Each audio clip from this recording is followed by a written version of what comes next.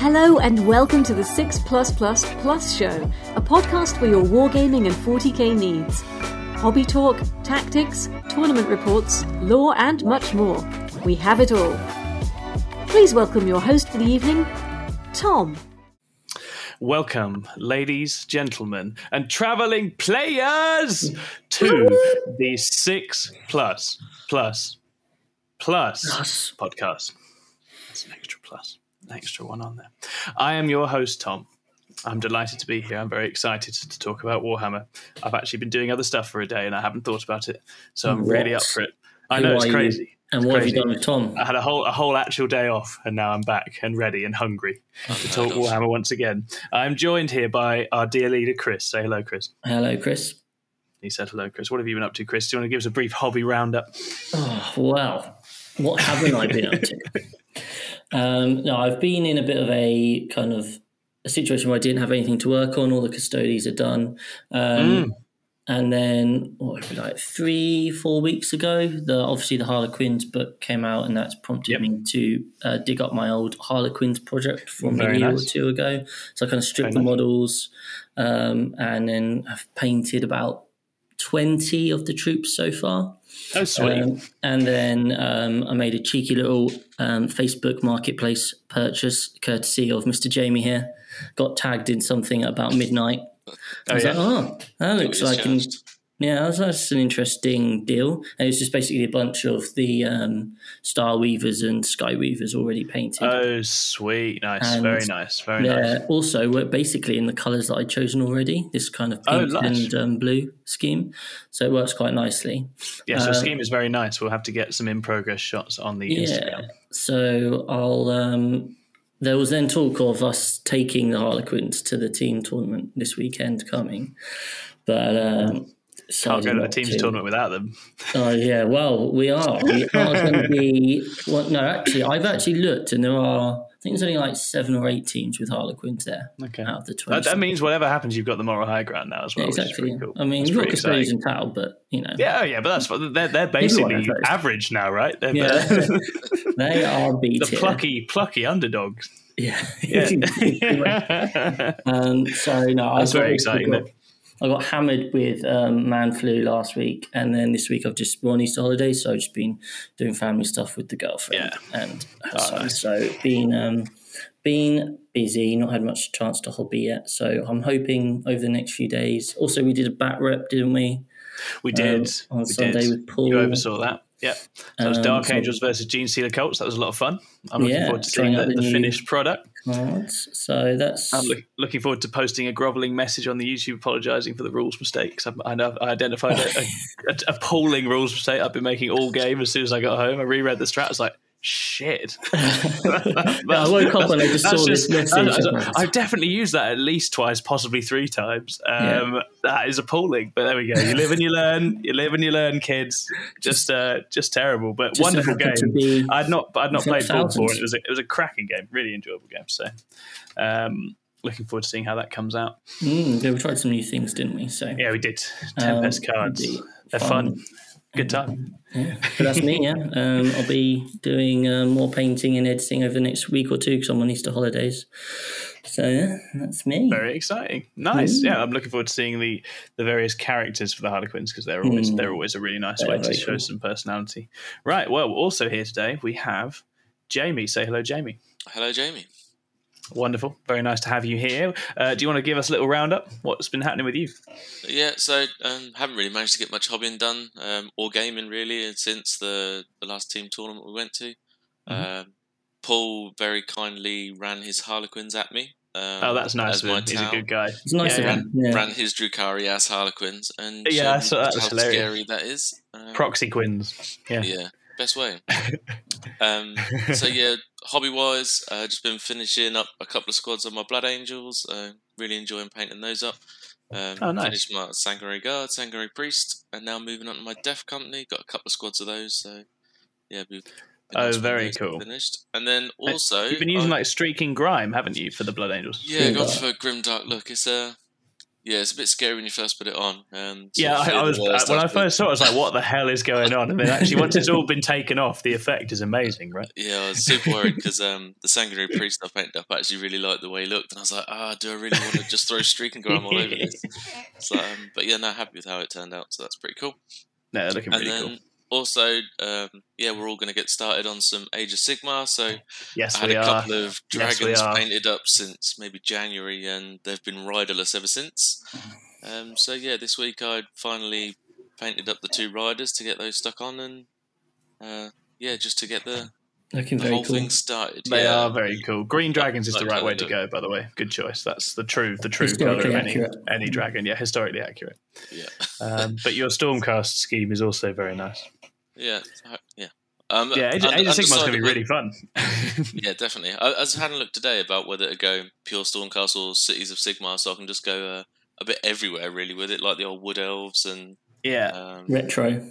Yeah, some Sylvaneth as well, because I like the old Treebeard style guys. So I might end up going for a Cities of Sigmar just for a bit of everything. Keeps the painting fresh as well. So rather than just paint once again, over and over again. So, they have the advantage of having like all those old like Empire models, which is really fun. Like there's so many different classics in that range, and lots of stuff you can do.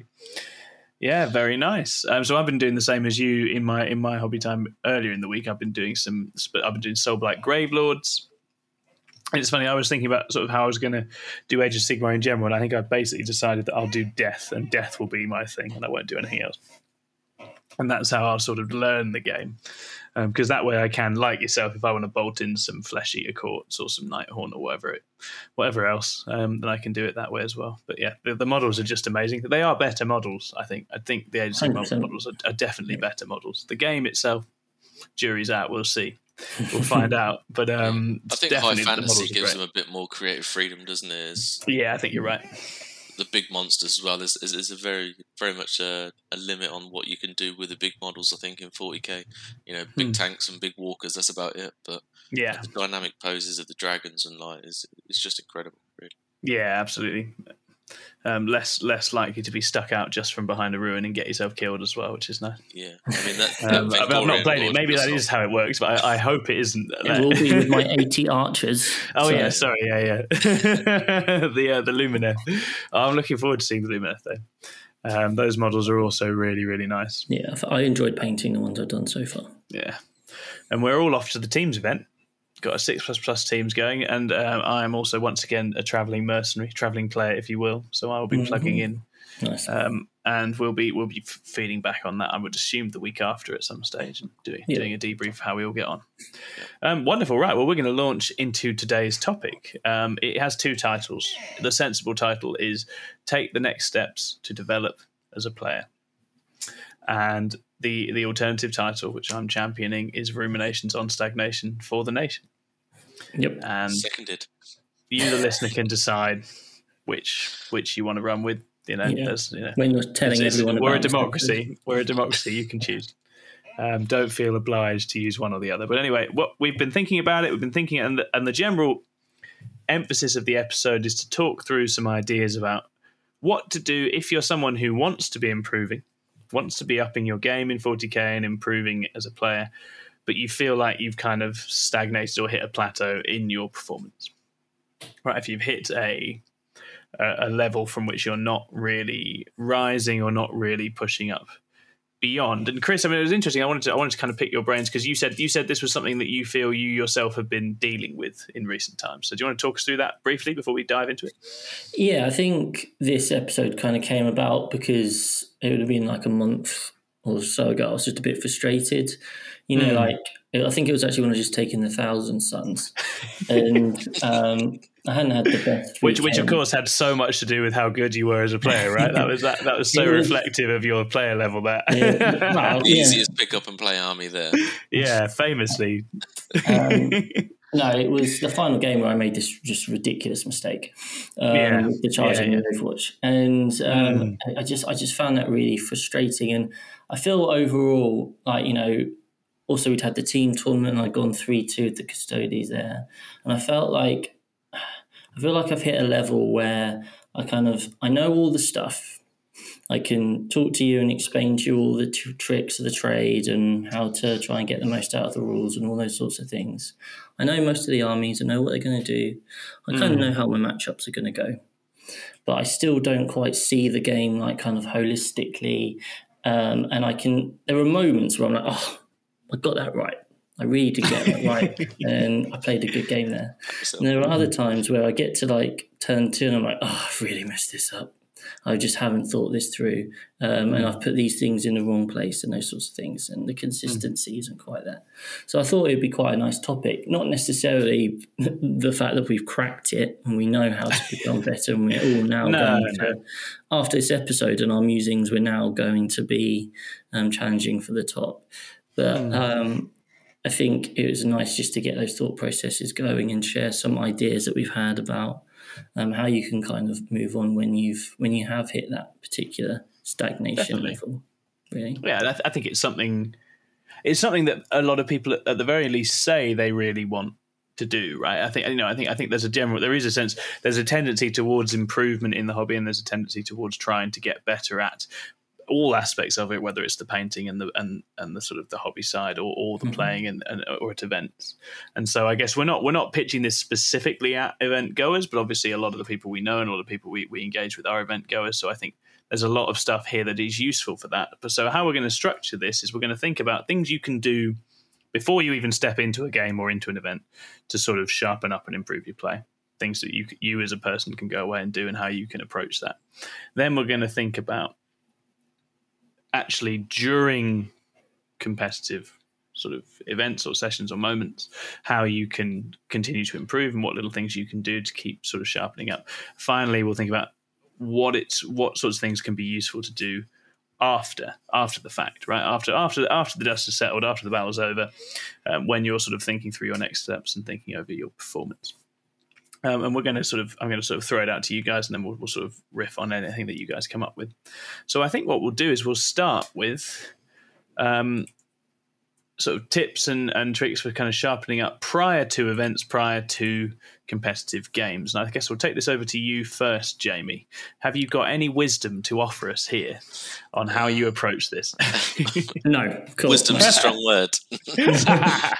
Pick up the Harlequins Codex. Yeah, I was going to say play Harlequins. We'll just put that out there now. Yeah. If you want to see an uppage in your numbers, go nuts. Just go nuts. So yeah, I think a big part is splitting both practice and absorbing info. Good. Me personally, I like to listen to podcasts on the way to and from work. I mean, it's a 45-minute drive, and rather than listening to Miley Cyrus' greatest hits, I think a lot of the podcasts are great information just to absorb. You don't need to sort of pay attention to every word they're saying, but just to listen to the higher ranking players just talk about the game, just to hear the way they see it.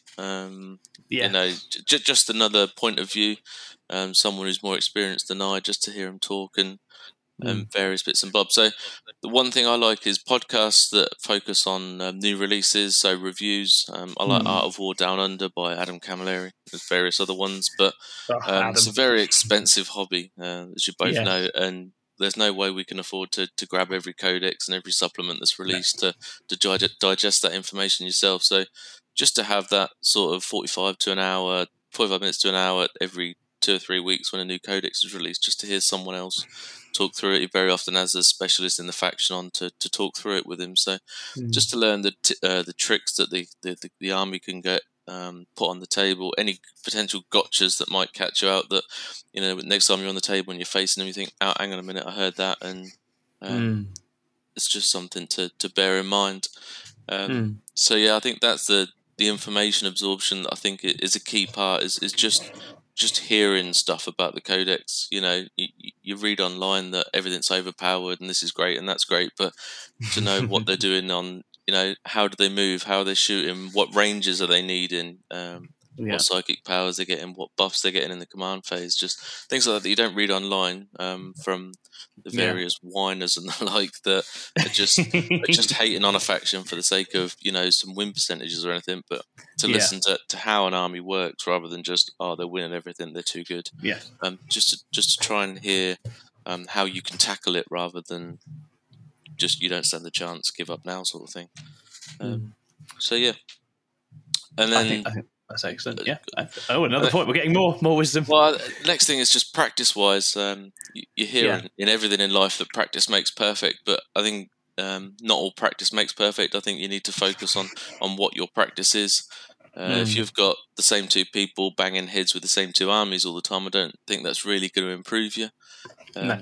I think before an event, if you can try and get some matchups into meta lists or lists that yours potentially struggles into. So I played Grey Knights before with a lot of damage to weaponry. So I was trying to get some practice into Death Guard and the like, that all their -1 damage is just neuters your damage output horrendously. So trying to figure out how I can play into those armies that are sort of a buffer to mine. My obviously playing Town now that rely heavily on rerolls.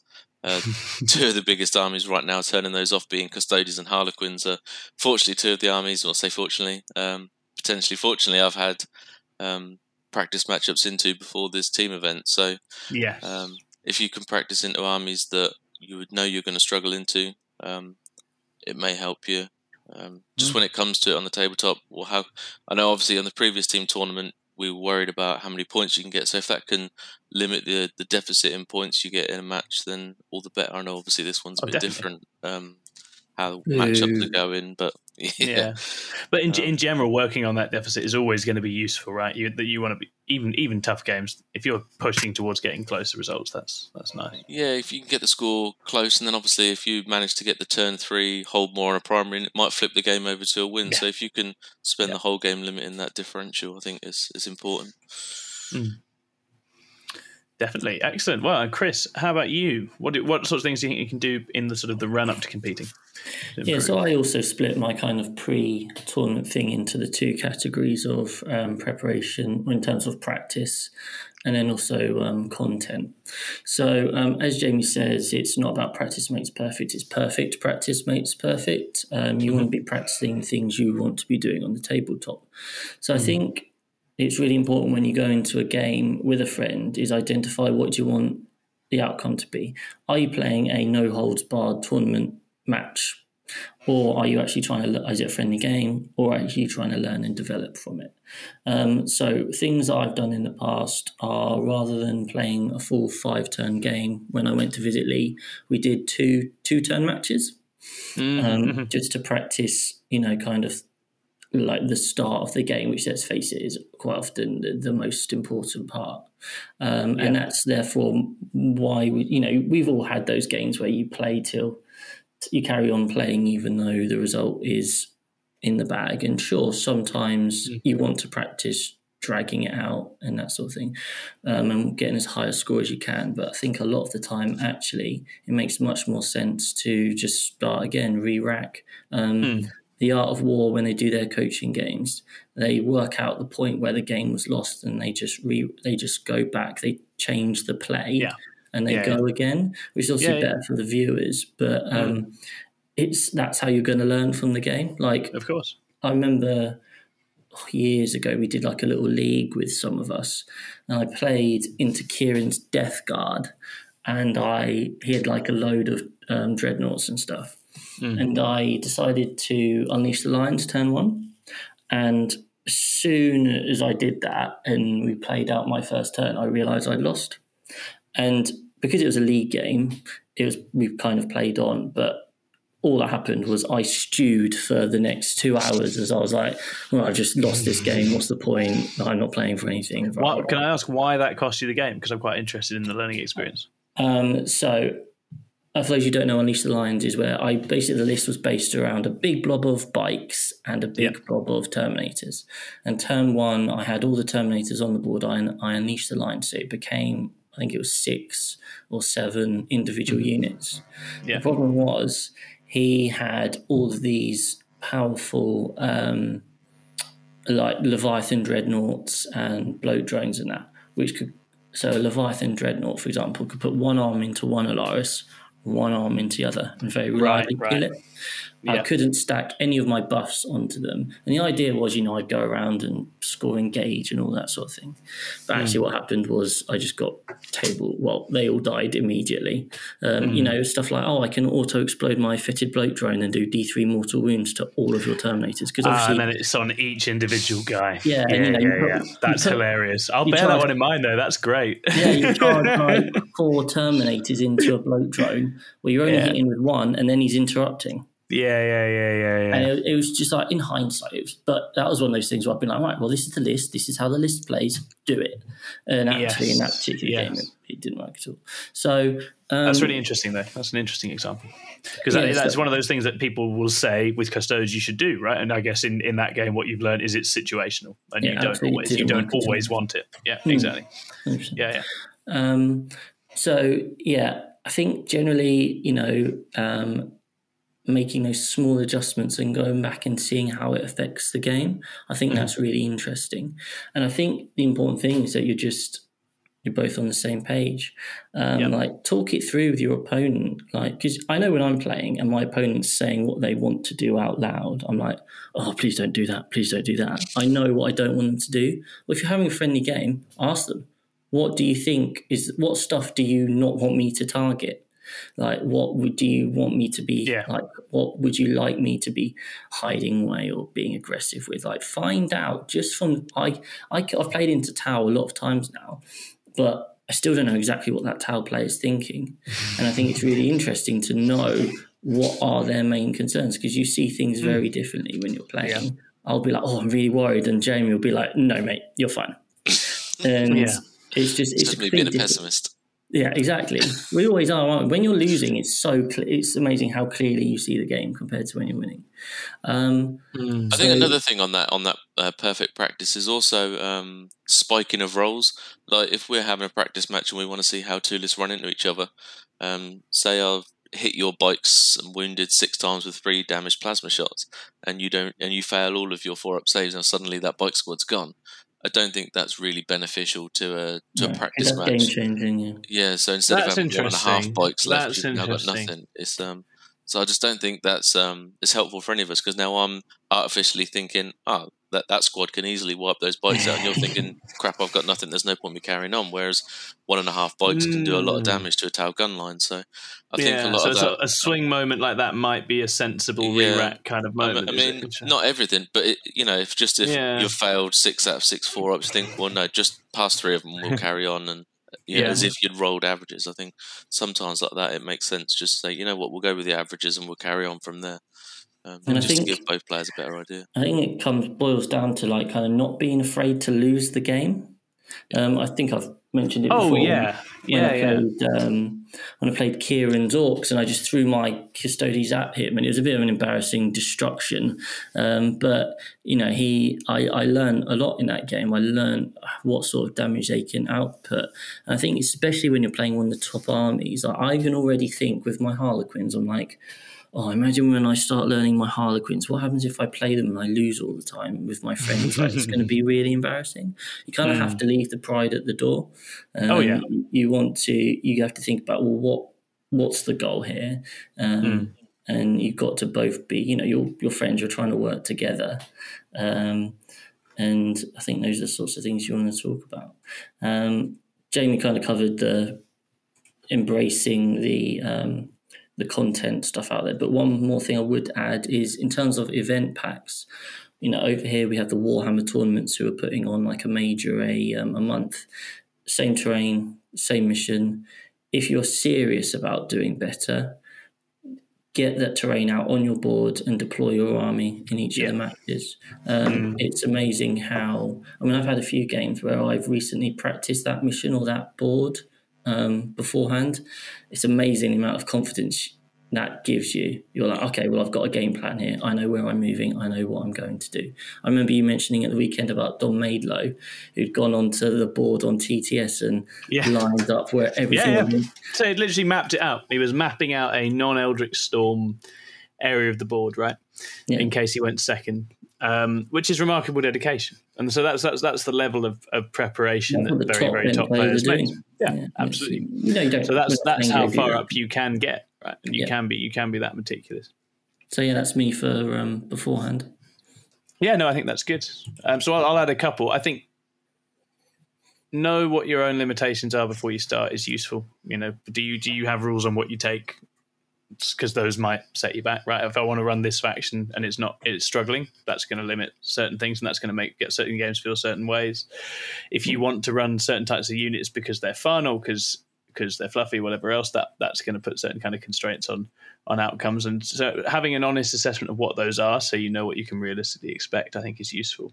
I think the other thing is to start building realistic data on yourself, because this is quite a new thing that I think is actually quite interesting, because with things like ITC Battles, that you guys have both talked, I think, quite eloquently about how soaking up theory and ideas and from other players is very useful through content. But the other thing you can do more than ever, I think, is have a very clear sense of your own numbers, in quite an interesting way. So you can, if you record every game and log every game that you're playing, you begin to build a picture of how you do into certain types of matchup, B, how you do with certain types of army. I think that's really useful as well, having a sense of that.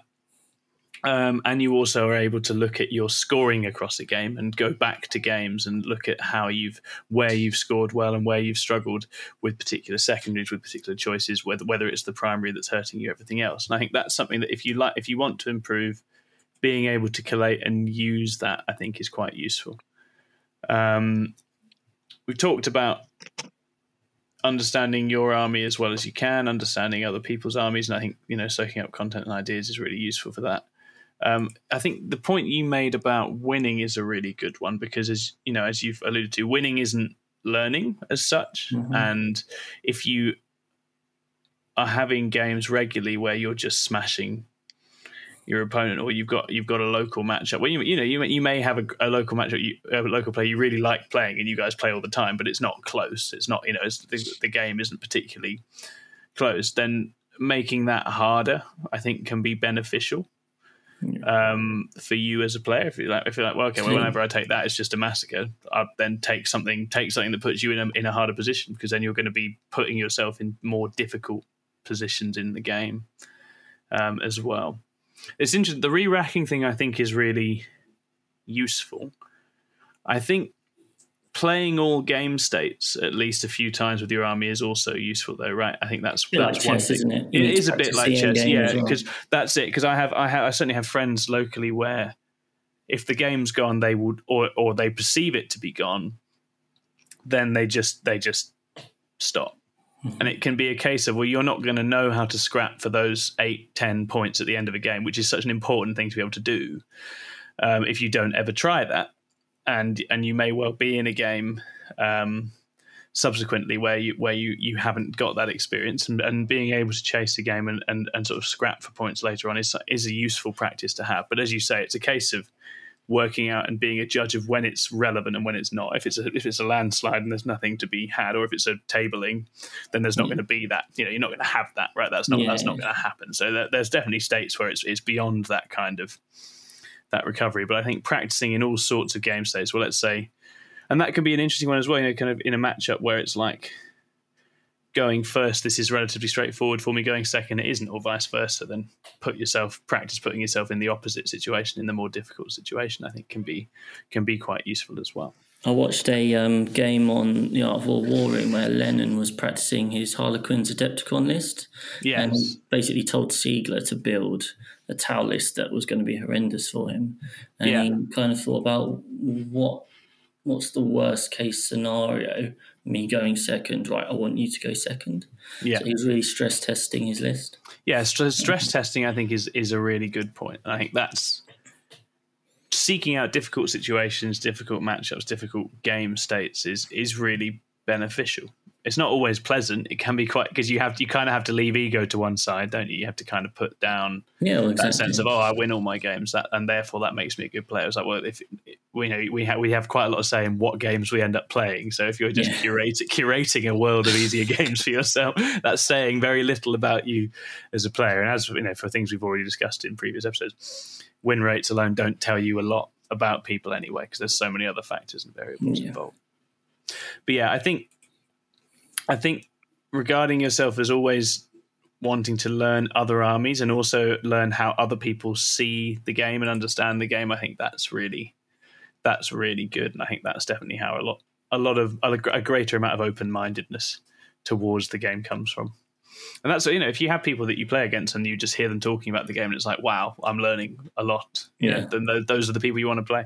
I know we shout him out every week on this podcast, but Stuart, our local Death Guard player, just has a sort of chess brain for games. And he's just one of these people that when you're talking to him about the game, you're just seeing this whole other version of it laid out. And so that's a really beneficial opponent to have, right? Whereas there are also... Chris had that, Jamie, you go. Yeah. I think me and you, Chris, had that when we played the doubles event, is that just having someone next to you, who we probably see the game very similar anyway, is that just someone else's opinion is like, didn't think of that. And, just one comment makes you just see the board state a completely different way. And it's like, that's really interesting. Doubles tournaments. So I just think playing different styles of games as well, like the teams, the doubles, the singles, will broaden your horizons no end, because just having someone's definitely is talking is when there's someone else standing next to you goes, I thought that, and you're like, I didn't even see that. And next time when you go into that match, you'll think, well, no, last time that worked, so we'll go with that. Definitely difference. Really Sorry, nice. Tom. Anyway, no, it's a really interesting example actually.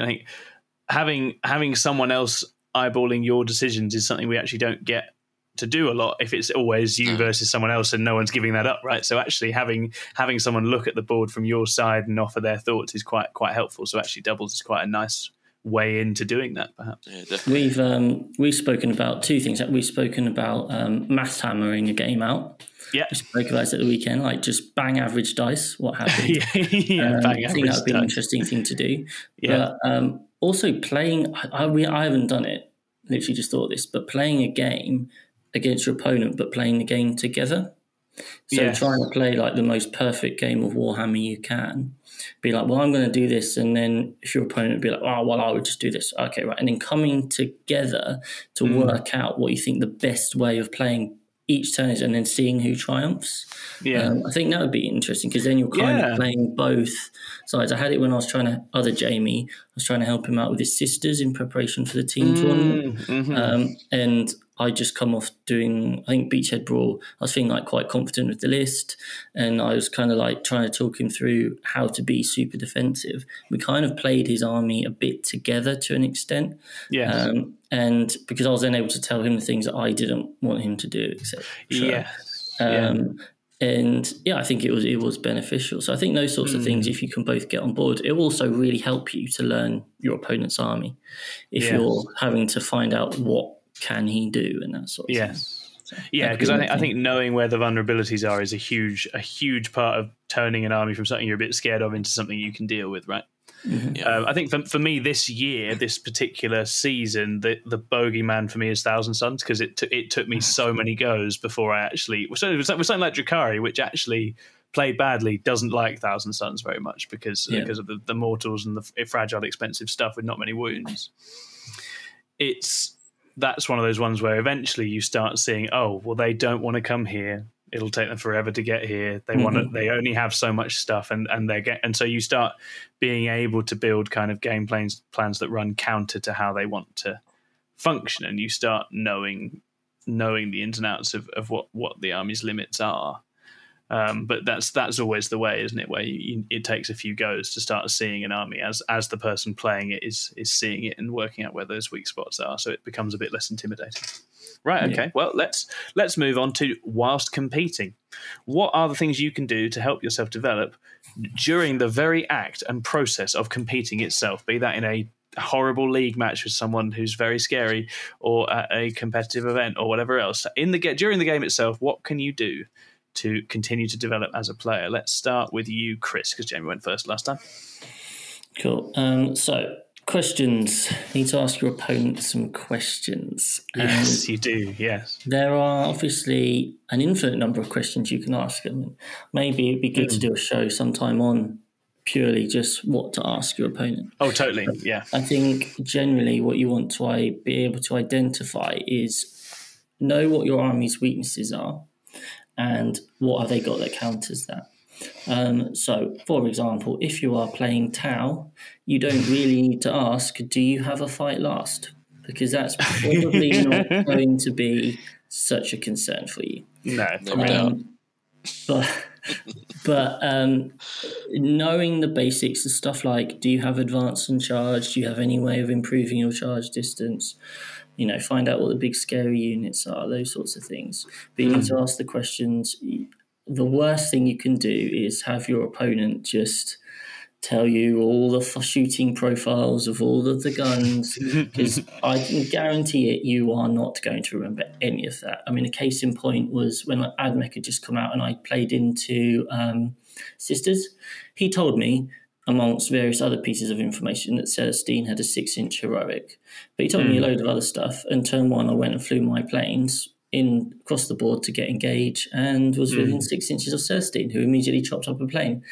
And I just got overwhelmed with information. So knowing the individual gun profiles and those sorts of things, it's really not going to matter at the end of the day. You just need to think about your army and how they're going to affect. Keep asking as the game goes on. I just constantly ask questions over and over as the game goes. Each time I do something, right, is there any way of you doing this or that? A question I ask more and more these days is, can this unit heroically intervene? Intervention is one of the killer things. Intervention and interruption and fight last are so big.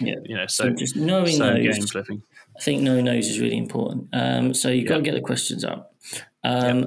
Then in terms of other things, it's a bit of a bugbear of mine when people are playing and then I look across at their scoreboard and they don't know what the score is. And they're like, I'm like, what turn is it? 3. Well, what's the score? Don't know. They're just ticking it off on the sheet of paper. Like, well, how are you understanding? How are you understanding what you need to do? Whether you're ahead or behind, whether you need to play defensively or attacking. Like, information is power, right? You need to have as much information as possible. So that's why I will put, if my opponent's gone to the last, they're getting that 15 points straight away. Always. And I think that is so important. ITC Battles app helps that a lot.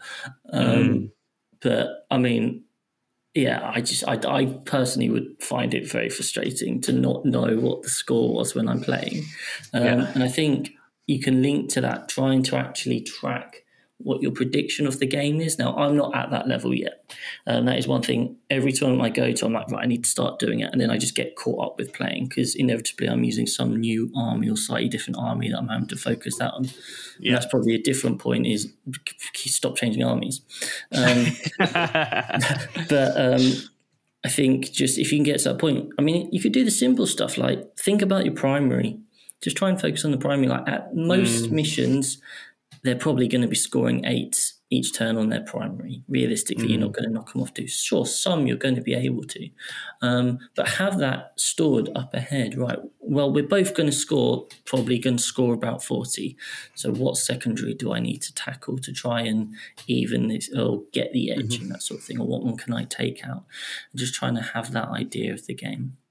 And then so 2 more things in terms of the game. Measuring, you don't measure enough. That's a fact. Everyone, you don't measure enough in the game.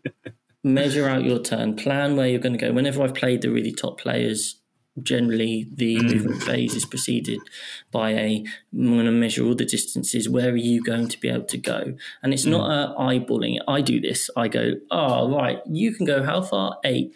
That's roughly there. You might be able to see around there. Probably not. I don't know. I don't actually find out. And then when I'm getting shot at by this thing that I thought I might not get shot at, it's quite frustrating. It's the same with the deployment. I'm like, I'll just hide behind here because I'm safe. And then you suddenly see them lining it up. And you're like, no, I'm not safe at all. So just thinking about that. And then linked to that is having a cohesive plan in your deployment phase, thinking about what you're going to do with all of your units when you get to move. I had a classic thing at Beachhead Brawl, second game I played against Vic VJ, came like second with his Tau. And I had the -1 to banner. And I deployed everything as much as I could behind this ruin. But I had my Vexilla on one side and my bikes on the other. And basically all my bikes scooted off down one side and my Vexilla had no chance of catching up. So kind of just hovered on the right side and gave -1 to hit to a single Dreadnought that he was never going to shoot at in the first place. Because I hadn't at all planned out where I was going to go. I just kind of I'll see what happens. I'm roughly in the right place, and I wasn't at all. So don't just drop with impunity. Make sure you have a plan with your deployment. Would be a thing that I think a lot of people maybe you see the terrain, you're like, okay, I'll put this here, and this here, and you don't actually think, well, what am I doing with the things in these places? So just try and, even if it's something as simple as, this is my shooting units, this is my Sagittarum. Let's make sure Trajan or my shield captain's there so that I'm getting some reroll ones from my shooting units. It's just like little things like that. But they're nice, just some things you can think about during the game. The measurement one seems particularly relevant. Having just had the game with Paul. Paul had a +1 to charge banner. And that just, what I realised was I have a very good sort of knack for just basic charges, but in a game where there's that +1 everywhere, I was just getting it just wrong every time. I was just not quite far enough away all the time. Like there was so many moments where that banner meant what I thought was a safe distance wasn't a safe distance. And so it's an interesting thing how little things like that can really mess with your, and you need to be really, really precise, really forensic to make sure those things don't sort of bite you. Jamie, let's talk through some in-game improvement and developmental wisdoms from yourself. Yeah, so just going back on that measurement thing, I saw a game between Nick Nanavati and Richard Siegler, where they're both fine, both perfectly fine average players. Siegler playing Tau with some deep strike heavy farsight enclaves, and Nick Nanavati running his GSC. And yes, like a legend. I'm not sure if you've seen it, Chris, where he measures out the GSC deep strikes to perfectly screen out the entire board. So Siegler's unable to bring in his reserves, and he's left with 3 squads on the table. And that pre-movement phase there, where he's screening out, dicing out everywhere that's 9 inches away from anything. Probably took about 25 minutes, half an hour. But essentially would win you the game because he's then got 2 squads of 5 crisis suits that he's never bringing on the table. And it just counts as destroyed. Just because you spent that extra 15-20 minutes thinking, hang on a minute, I might be able to screen this out. So he can't even bring them on and they're just a non-point. So you may not think, he doesn't want me to spend 20 minutes on my moving phase. I want this to be fun for both guys. It's like, but hang on a minute, this could make the difference between winning and losing. And I think some people might get a bit worried, look, hang on a minute, I don't want to be that guy that's, just trying to slow play him. I was like, well, no. I mean, even if you're on a clock, that extra half hour in that movement phase might make the difference between a win or a loss. Your next three turns might only be 10 minutes because he's only got a couple of squads left. So you've got nothing. With deep striking, I think always put the time in, right? Always put the time in. Yeah. It can be massive. Yeah, and also going back to the questions, the pre-game questions you ask your opponent, I think more so than just does this guy advance and charge? How far does these move? What's their? I think asking the questions in the right manner. Now, the one thing I could think of is the current codex of Genestealer, the Tyranners for the Genestealers is that yes, they can advance and charge, but I think the question you need to ask is what's their maximum threat range? Because yes, they can advance and charge, but that threat range isn't there at 20 inches because he can also move again with the Swarm Lord. He's now moving another 12 inches. And you think, no. So what's the absolute maximum threat range? Because he might not be purposely withholding information. He just might not be thinking of everything at that time when you ask him. It's they can advance and charge. But it's like, have you got any other rules that, what is their absolute maximum threat range? Because threat range is a good one to take in, I think. Yeah, I think that's more comprehensive, isn't it? Yeah, I think it's just trying to word your questions right where you're missing out any potential loopholes. You might have a an opponent that doesn't want to tell you all the information, or you might just get some that just might not be thinking of everything at the time because they've also got to plan their first turn, their deployment. So I think, trying to make things as easy for them as possible, saying, look, I know he's got some funky rule where he can move again. What's their maximum threat range, just so I can stay outside of that? You know, just try to help each other, try to make things as easy as possible, asking the right questions rather than as many questions as you can. Definitely. I think with the questions thing, once you're asking good questions, this whole sort of cultural concept of the gotcha moment, there are very, very few gotcha moments once you have good questions, right? Once you're asking good questions, there are very, very few. And a lot of the time, the gotcha moment as a concept is just a stand-in for you weren't well informed enough to play the situation correctly, basically. And so I think it's one of these things where it can mask basically just not good intel gathering, and good intel gathering makes those much less likely. Yeah, nice one. You carry on. So the one thing I've got here is not so much during a game, but during an event in between games. The one thing I know I don't do enough is after you've just lost to someone is that you need to ask them some questions. We all get a bit grumpy after we lose. We don't want to talk to the guy who just wiped us off the table. But you can ask them, what could I have done to alter the scoreline, put you under more pressure? What in my list gave you concerns? What in my gameplay concerned you? What was the biggest risk to your victory? Would turn priority have changed the outcome as well? Is my list too reliant on going first? Is it too reliant on going second? Yeah.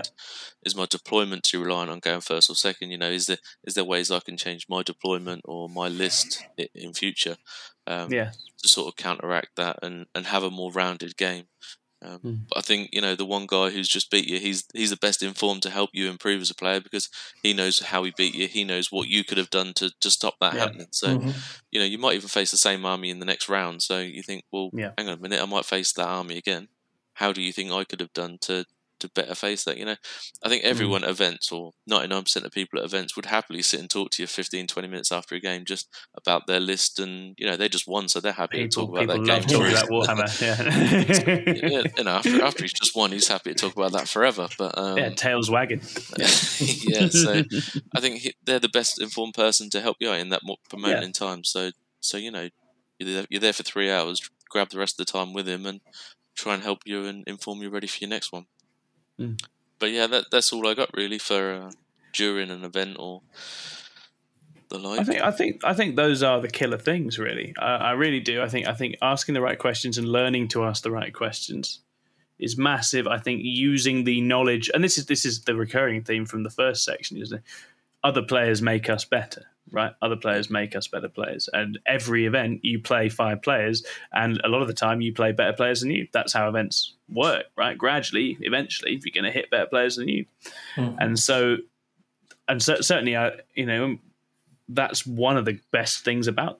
And so if you don't use that resource, if you don't use the knowledge of the other person opposite you as much as you're able, and obviously, as we've kind of said, this might not be as easy to access during the game because obviously there's limits to how much.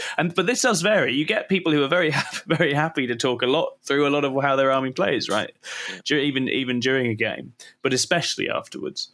It's a missed opportunity if you're not going to learn from the people that you play games with and try and get a sense of what you can do against their particular armies more in future. Because it's always hard to learn every army inside out, but when you play against other armies piloted by people who know them inside out is when you're best positioned to get that information. No, definitely. I think those are all really good things. Yeah. Also, going back to the deployment, I've seen a couple of stream games now with top level players, and they're deploying completely irrespective of what the other guy is doing because they've deployed their armies so many times that they're thinking, I know where my army's going. I don't need to go 1-on-1 with you because I know my game plan. I know what I'm doing. The last couple of units you might just have to hang back and see where they're going to put your big hitters, but 90% of their army is down before they've even looked at their opponent. And also that then frees up more time to ask the questions, or while you're putting down, you can ask questions. You don't have to put one down, have a look where he's going, plan your next after that. I think you need to be able to have an idea when you walk up to that table. You've seen the terrain before, you know where your army's going, irrespective of where he's going, because you've already got that turn 1 plan, like Chris said. Is that stop trying to react to all of his drops, because then that's throwing you off what your plan is. Have a first turn plan and stick to that. Rather than letting him trip you up with his deployments, because so many armies now have redeployment that deployment phase is a non-point anyway. It's all mind tricks. Well, don't let him drag you into that. You deploy your army where you're confident that you'll make, have a good game, and not get drawn into that mind game thing. And I think that's an interesting point, because it's something actually, it kind of takes me back to Chris's original point about feeling he had made some errors whilst he was playing the Thousand Suns. I mean, the more things you're trying to remember about your own army during an event, the more room there is for those little mistakes to happen, right? I mean, that's probably, chances are, the reason that in the event itself you made plays you weren't happy with is because you were already trying to remember a ton of additional things that would, with the armies you're experienced with, wouldn't even be there, right? The plan would already be very much embedded. So I think as you say, practicing and bedding in that kind of muscle memory of how your particular army deploys and plays and moves and where it fights and when is really, really good. And that's when you start to free yourself up to focus on the important questions and the important things about what you're playing against, rather than your own stuff. Very good. Okay, right. Well, let's think briefly about improving after the event. What you can do after you've played, after you've been out to wherever you've been. How can you continue your development then? Jamie, do you want to kick us off? Yeah, sure. So I think that my first point here goes back to the communication amongst players, is what we were talking about earlier, is that, I think most players tend to drive to events with other people or group up in a car. I think while that event is still fresh in your mind, I think the most important thing there is just talk through your rounds. It doesn't have to talk in great detail about each of your phases, but you think, right, this is what I did here, or your key rounds where you went wrong. I think that this is what I did, and other people have played those armies. They've played, with them or against them, and they think, well, why didn't you just do that? And you're like, So I think, someone with a broad overview of your army and your matchup will think, well, couldn't you have just done that? And you're like, I was so caught up in the minutiae of the game that I didn't think of that. And I think just throwing ideas around in a car with 2 or 3 of you, there's 2 or 3 players there that have all played the armies. They all know how they work, and I just think some broad overviews will just help highlight things that you may have missed while the stress and the minutiae of the game is just weighing down on you, I think. The second thing is, obviously, once you get home, you start to look into your list. What pulled its weight. Yes. There's things you put into your list for certain secondaries. Did they work? Did you play those secondaries? I think a lot of people are adding in retrieve Nachman data units, things for engage. Did you take engage, or did your opponent's army affect that? Well, do I need those in there if I'm not taking engage sort of 4 out of the 5 rounds? Or my big killing units, did they pull their weight? Do I need more buffing units? Things like that. I think we're not critical enough of our list. We come back, we think, we went 3 and 2. What did I mess up? But you don't think, right, each of my units have a breakdown and look, did he pull his weight? Did it do the job? Did they hold primary well enough? Did they achieve certain secondaries that they were put in there for? I think a lot of people were obviously adding in Inquisitors for a little while for psychic interrogation, and then realise that, hang on a minute, I've got one character and he's just going to get sniped out turn 1, and now I can't get psychic interrogation. They're like, do I really need this guy in there? You might lose it turn 1 and risk a 0 on a secondary, then every now and again I may get a 15. So I think it's having a look at your tech choices. I think the bulk of your list sort of picks itself in most cases, but those tech choices you pick, did they pull their weight? Did they do what you wanted them to? If not, was it your fault? Was it the unit's fault, or vice versa? And also, I think having a look at opponents you lost to, the lists you lost to, and see if you can practice against them. I think we've all got a lot of people around us, within the local area, those of us fortunate to, who have most of the codexes in the game. So, say you went against a Death Guard list with Mortarion. Well, I know someone who's got that list. I'll have a couple of practice games against them, see if I play differently, and just run at it a few times to see if there's anything you can do differently. Speak to them and say, what are you scared of? What can I do to beat your list? And just try and close out those matches that were tight or ones you lost, and just see it from their point of view as well. Say, look, how are you worried that I'll beat you? And just things like that, the going into the event, you probably hadn't really thought about that list, but you come up against it and thought, you know what, I really don't know what to do against this. I don't practice against it enough. Mine was when I came up against demons when I was running my Grey Knights. Didn't know any of their strats, and they can bring back a whole new unit if you kill it against Grey Knights. And I was like, I didn't know this. So now I'm facing him like, well, I don't want to kill anything because he's just going to bring it back next turn. So I'm just sitting there like trying to score primary, thinking, well, do I want to kill anything? Do I not? And so I think after that, kill it all in one go.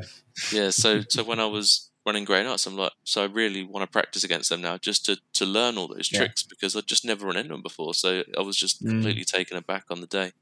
And I think that's all I've got for that. Very interesting. Chris, anything you want to add to that?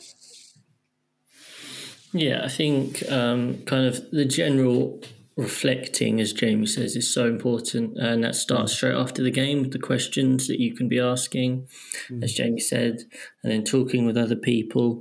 I think trying to identify that moment when you lost, because inevitably there probably was that moment where you had to make a decision or two. It is really easy to blame dice. We've all been there. We all will carry on doing it, even though we shouldn't blame dice. We will still blame dice. I've seen some of the very best players in the world blame their dice. Because, sometimes dice is quite a contributing factor to the result of the game. Like Jamie, they do have a say. Yeah. No game was won without them. Exactly. Jamie and I have played enough Tau Custody games now to know that there are pivotal moments in the game where dice will spike one way or the other, and that may well have a big impact. But a lot of the time it will come down to target priority, or you allowing them to do charges or that sort of thing. I can hark back to that final game with 1,000 Suns into the Imperial Guard, where I went back and I looked through the moves that I made some quite clear moves, and they weren't the right ones. I didn't quite get it right, and those were the clear reasons why I lost that game. So trying to identify the losing moment, I think, is really helpful, because you then hopefully won't make that mistake again.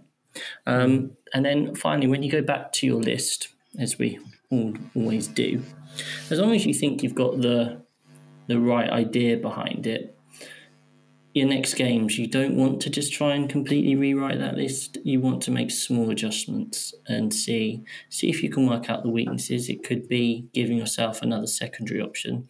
That's why I have got the Inquisitor in my list for the Custodes, because he is useful in certain matchups. Yeah, some games. And there are some matchups where it's a trap to use him for that secondary, and there's some where you're never going to use him. But then, hey, he's a great model to sit in the backfield. Simple as that. So it's about building in that utility to an extent. But yeah, don't go, oh, right, well, this didn't work. I'm now going to drop 700 points of my army and try something else. Yeah. Well, actually, if you are already in a reasonable place with your list, change 25, 20% of your list. I think that's a sensible amount to sort of try and limit yourself. Maybe even like 100, 200 points. Try, just buffing a unit size or something like that. It might well be, the classic thing at the moment is there are a lot of 6-man units flying around, deep striking in for R&D. So that's just something you could try. And then obviously you have to, where am I going to get those points from? What can you drop? What's the most efficient way of doing it? So don't make wholesale changes. I had this tournament where my Doomsday Arcs just rolled ones all the time on their shots. That happened to me a lot, but I knew the general, mathematically, the list worked in 8th, and I kept playing it. Just because you have a bad game, but that's the worst, when people have one bad game. I remember playing my Necron Flying Gunline list in 8th, and I played, and 3 turns in a row, all 3 Doomsday Arcs rolled ones on their shots, so just rolled 9 ones in a row. It would have been so easy to go, right, well, these are going, but, that you have to try and take the ridiculousness out of the situation and just go with those little changes and see if the list works over a period of time, I think. So is that polling incoming then, Chris, that you're going to be running that Necron Gunline? I think I am, actually. He is taking it. Scrivo Bowl. Yeah, he's taking it to Scrivo Slam, which I think makes him a hero, so that's great. So I think, I haven't worked out yet, but 2 Doom Scythes, 3 Doomsday Arcs, 2 Tesseract Arcs. The actual, that's amazing. I mean, that's probably actually quite horrible to play against as well, so I quite like that. I'm hoping it's like go into Lee and go first and just D6 damage him. One. Yeah, it'd be fun. It'd be fun to try it out again. Yeah, no, it's going to be good. Yeah, I think you've both touched on the essential things, which I would say. Which is, there's 2 ways you can go wrong, right? One is you don't examine your own mistakes and shortcomings and how you could improve. I think you do need to, the buck always stops with you. I think if you focus too much on variance or state of the meta or whatever else, you're going to miss the things you can control. I think with the list, as you say, it's interesting because you both kind of have a slightly different take on it, and you're both right, because essentially changing and adapting your list is good. Changing and adapting it too much or in a knee-jerk way is not, because it needs to be very thought out and very justified. And I think interrogating and justifying decisions at each step is good, and that's kind of something we've talked about already. I think that's something you can be doing before, during, and after playing, is why am I doing this or choosing this? What are the pros and cons of this decision? With list revision, that's a big one. Am I just chucking this out because I feel a bit bad because it didn't work in one game? Okay, at least I know that's why I'm doing that, right? You need to have a sort of honest assessment of why, and explain why you're going to drop a unit. I think the most recent example, I rage chucked out the Kelemorph out recently because I was like, I'm done with the flipping Kelemorph. Misses all his shots. He's just another character for Assassinate. He's really annoying. I never seem to know where to position him, etc. And the important thing in making that decision, making that swap was, well, can I get, with 80 points, a substantial improvement in my list to its ability to play the mission, to contest primary, because these were things it was struggling to do? And the answer is yes. There's absolutely 80 points in a GC Cults list that you can put into other things that can be doing other jobs and aren't just a sort of what you might call a sort of glory piece, which the Kelemorph is, because ultimately he's cool. He can do some damage. He's a gunslinging cowboy. What else? He's a gunslinging cowboy. He's awesome. But his ability to contribute to the crucial scoring elements of the game is actually not as high as some other units might be. So that's how the justification has to be. It doesn't have to be, well, he's just whiffed this one time, so I'm going to have a sulk. It has to be, can I find a strong, suitable candidate to replace it, and can I justify why I'm doing that? Yeah. And as you said, as Chris kind of says, don't revise too much of your list in one go. Don't chuck out the sub-faction. Don't chuck out the army. Don't chuck out this, that, and this. People I know go and start playing the army they lost to immediately after events, and it's sort of like, I don't know. That's a limited kind of way of coping with adversity. I think you're going to struggle to bed in and get that knowledge built up if you're just like, I lost that, I'll go and play that now. Excellent. Okay, well, I think that's our general run through of player development. I hope you guys listening find that useful. Let us know if particular things have worked for you, any tips, tricks that you've got for your own development that we can bear in mind, and I hope that plays out for you well. So we'll be back in a moment with our very next segment, which is I Fought the Law, and the Law won. Boom. Yeah. Okay, sponsors, credits rolling, etc. Cigarette. Sponsored by Pringles. We need a sponsor. Beep, beep, beep. A quick word from our sponsors is definitely what we need. Quick word from our sponsors. Yeah, who would sponsor us? Dense Fence. Dense Fence sponsors us now. Yeah, get Dense Fence on it. Dense Fence. Have you got Dense Fence there, Chris? Yes. You need as the owner of the Ballistic Skill 4 army, can I just say I'm so glad we used that. That was really good. It was nice. It was you didn't shoot down the middle one. Oh no, that's what I did. I didn't shoot down the middle ones. Yeah, for a reason. Yeah. Because there was a flipping fence there, and I had to go around instead. But no, good dense terrain is a useful thing to have on your battlefield. Ignore me. Welcome back, listener, to I Fought the Law, and the Law won. And today, our law head, resident narrative fluffy player Chris, is going to take us through some of his favourite law. Chris, what law are you going to talk us through today? so much favourite lore, so many options. So many options. But obviously, there's this army at the moment that are doing quite well called the Harlequins. Yeah, they're all right. So I thought, well, last time I did the Custodies, I did like 10 fun facts. Now, as far as I'm aware, there aren't really any fun facts about Harlequins. Nothing fun. Not fun facts, no. And there might not be 10 facts either. So you could. I did try. And I don't know how much the general public knows about Harlequins, apart from the fact that they have the single greatest gunship in the entirety of the 40k universe in the shape of the Voidweaver. Yeah. So that's a fact for you.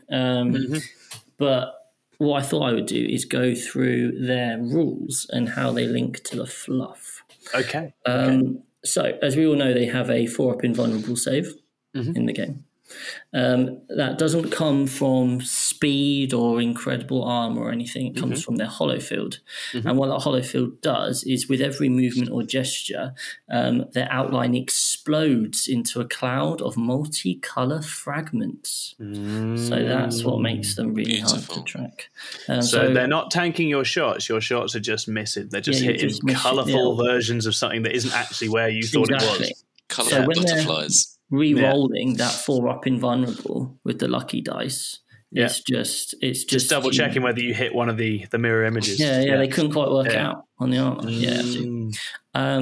Now their flip belt, obviously, so that's that enables them to go over basically everything, and that is simply an anti-gravity belt. So they flick that on with their mind, and then that means that they can just go really light and they can go huge heights, etc.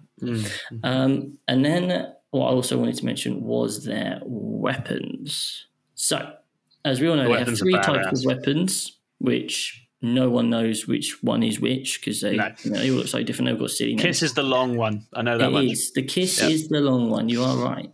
So, that's the long tube, and what happens is they punch forward, and then a monofilament wire fires out 100 meters of it, apparently. Like a hummingbird's tongue.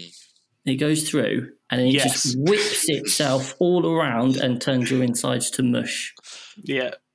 They floss all of you at once with a bit of metal, basically. And that is quite incredible. And that's why it's mortal wounds in the game. The strategy gives you mortal wounds. So then we've got the Caress, which is the hand. So this is pretty cool. Yeah. And this has a phase field. They turn the phase field on, and then it just bypasses the armor. So the hand is there, and then boom, it's inside the person they're fighting, and they can just crush and take out your heart. Yeah, it's pretty epic. And that's why the stratagem is no invuln in the game, because you just go straight it's bypassing your very defenses. Absolutely. And then the third combat weapon is the Embrace, which is the kind of like the lump on the arm. It's neither here nor there. The nubbin. And again, that's firing out the monofilament wire, and that's as they charge, it kind of sends out this big net, which then comes together and slices up your opponent, which is why in game that does mortals on a 4-up on the charge as a stratagem, because it's just before combat is joined, they fire this thing out. And in terms of the guns, there's one gun I wanted to mention, which is the Neuro Disruptor, which is also one of my favourites. Which no one was ever using, and now suddenly it's got badass. decent. It's badass. So this gun has no internal workings. It's got no trigger. It's got no power source. It simply works by the intent of the user. And so you think it, and it happens. And what it does is fires waves of particles that disrupt the brain's neural pathways. So that is why it's a mortal wound, and that's why it bypasses the armor, because it's not having anything to do with the armor. It's just messing with the brain. It's a very cool looking gun too, with the little prismatic really cool kind of barrel end. Yeah, exactly. Yeah. Run 2 in every squad. You just never not useful. Prismatic. No. People start. He's not giving us any Voidweaver fluff. No. There's no fluff for that. No, there's no fluff. It's just ridiculous. This is just a Starweaver with a gun on it. We only care about the troops here. Yeah, exactly. Yeah. So that's the law. Those are very cool. I think the Harlequin weapons are among the coolest, and I love the lore on the weapons. And actually, as you say, they actually does map up to the rules very, very nicely. And in a distant future, when people have forgiven Harlequins, I'm sure they'll be able to appreciate once again how awesome they are, because they are a very cool army and they deserve nice things, just maybe not as many nice things as they're currently accumulating. Slightly too many nice things. Yeah. Wonderful. Thank you very much for that, Chris. That was excellent. So we're now going to move over to just the tip, and I have a tip for you today. It's not a big tip. It does the job though, Tom. That's what I've heard. Yeah, it's a tip that concerns the numbers inches. 1 to 12, and variance on that scale. And it's about charges and charge probability. Now, I think math hammering games and mapping probability in games is something that different players like to do to different amounts. And I think, there's some people who really like to have a statistical grasp on like every conceivable outcome in the game. I don't know that that's the case for all players or for your average player, but I think charges are an easy area of the game where you, as a player, can enhance your game by knowing the sort of basics of how likely particular charge distances are to happen. And the reasons for this are simple. If you fail your charge, you've got a unit stuck like a lemon ready to get hurt by something else. So failed charges really hurt you in the game. They're generally a bad use of resources, but equally important, there are also within different armies ways to boost or negate charges, and understanding just how bad an effect those have on your plan and knowing how much you'll need to do to get around them is also really useful.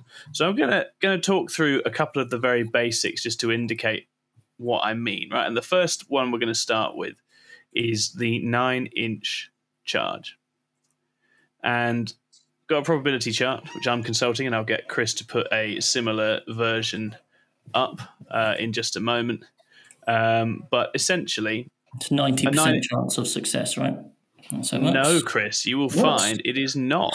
It is not that likely at all. And so that's where you need to be very careful. So a 9-inch charge is approximately 28% likely to happen. That's like 1 in 4. That's very unlikely. And you might recognize 9 inches as the distance that most things in 40k are allowed to deep strike away from stuff. So if your game plan in 40k involves deep striking 9 inches away and then making a charge, it is not a good game plan. So that is a very useful thing to bear in mind. And that is why a lot of the best melee armies have +1 to charge, because those odds massively improve, right? If you get an 8-inch charge, the odds improve to just over 40%. And well into the realms of 60+% with a reroll. And it's worth saying rerolls obviously add a bit to your percentage, right? They slightly improve your odds of getting what you want. So for an army with a +1 to charge, or an army that deep strikes 8 inches away, like ones I like, then your odds are actually straying into the realm of reasonable for making those kinds of charges, right? And so that's a big one. I think that's a really important thing to bear in mind. And where this is particularly useful is where things like +2 to charge or -2 to charge come in, is they have an enormously damaging effect on your odds of making charges. So it's worth having a look at the distances here. And anything that's pushing you up beyond 7, 8, 9 for your charge distance is pushing you into high risk of failure territory, right? So it's very important when you're charging at something where you know they have the ability to, let's say that you're fighting the Inexorable Death Guard, they have the ability to make your charge -2. Tau have various -2s. Tanglefoot grenades can add negatives as well. Oh, yeah. Anything like that, unless you're coming in from and charging from like 3 inches away, you're straying into very real territory of risking failure and risking being caught out. Likewise, you know that if you have a +2 in your army somewhere, so let's say a chaplain, then you are very much able to push your charges down to very, very achievable distances. And so having a sense of those probabilities in your head and trying to make sure that you aren't attempting charges from more than, I'd say, 5 or 6 away most of the time, if you can control it, you're going to avoid hitting that horrible charge phase where you've got several charges that need to happen, and let's say you fail the first one you attempt. Now you're in very dicey territory, right? Because even if you re-roll that one, you're now hoping and praying that every single charge you have goes off effectively. So that's something I say. We'll have the chart up on the page. I think that's a really useful one to have in mind. And this isn't to say never attempt big charges, because sometimes you have to. Sometimes you've got to take a Hail Mary. And there's obviously things you can do to mitigate the risk, like, I'm going to charge, but I'm going to put myself behind this wall. So even if I do fail the charge, I'm behind a wall. I'm not immediately getting shot. I'm not immediately getting blasted. But knowing how likely that is to succeed, and then knowing what tricks and tools you have, be that stratagems, buffs, auras to boost charges or improve your odds, making delivery more reliable is very key, I think, to building a good game plan. If you are a good player, by which I mean one that likes melee, because melee is the best way to play the game. Sorry, Jamie, but melee is the truth. You're playing Blood Angels now, so yeah, you'll be like, guns? What guns? What? I got like 7 bolters. If it ain't a pistol, I'm not concerned. Yeah. Wonderful. Okay. Anything to add, gents, before we wrap up? No, I think that's. I think it's really important that you don't base your entire game plan on the success of charges, especially once you get to like 7-inch and beyond. It's also really important, like, you set yourself up for 3, 7, 8-inch charges. Like, try and prioritize what order to do those in. Because obviously, that's actually a really nice reroll. Like, those are some really tricky things, and if you're going to set yourself up with 3, 7, or 8-inch charges, there's a pretty decent possibility you could fail all 3. And if you lose the game because of that, then you did not play that game right. And if you then finish your game and say, "Oh, I lost because I failed my 3 charges," that's on you. That's not on the dice. So I think those sorts of things are. And that can be the difference between sticking something out on a limb turn 1, where the charge is longer, and waiting a turn for when things are going to be better. Right, stuff's going to be closer, the odds are going to be better. So I think it can make a massive difference. Overstretching when there's actually your odds of actually making the charge are quite limited. Can be really, really risky. Yeah, I think that's a really good one to put. And I think during your charge phase, identifying where the most risky ones are, and I guess also where the most important ones are. Yeah, and making sure you do those in it, knowing that you're only going to get one reroll unless you're like a sub faction that's specifically geared for rerolling or something like that. Knowing that and playing your charge phase very carefully, I think will definitely help to reduce catastrophic failure. That's what we're all trying to do. Wonderful. Okay. Well, we've been the Plus. We've had a very good time nattering about stuff we love. So all that remains is for us to say goodbye, and we'll see you after the teams event to let you know how our brave heroes got on in the bear pit that is current competitive 40k. See you next time. Bye now.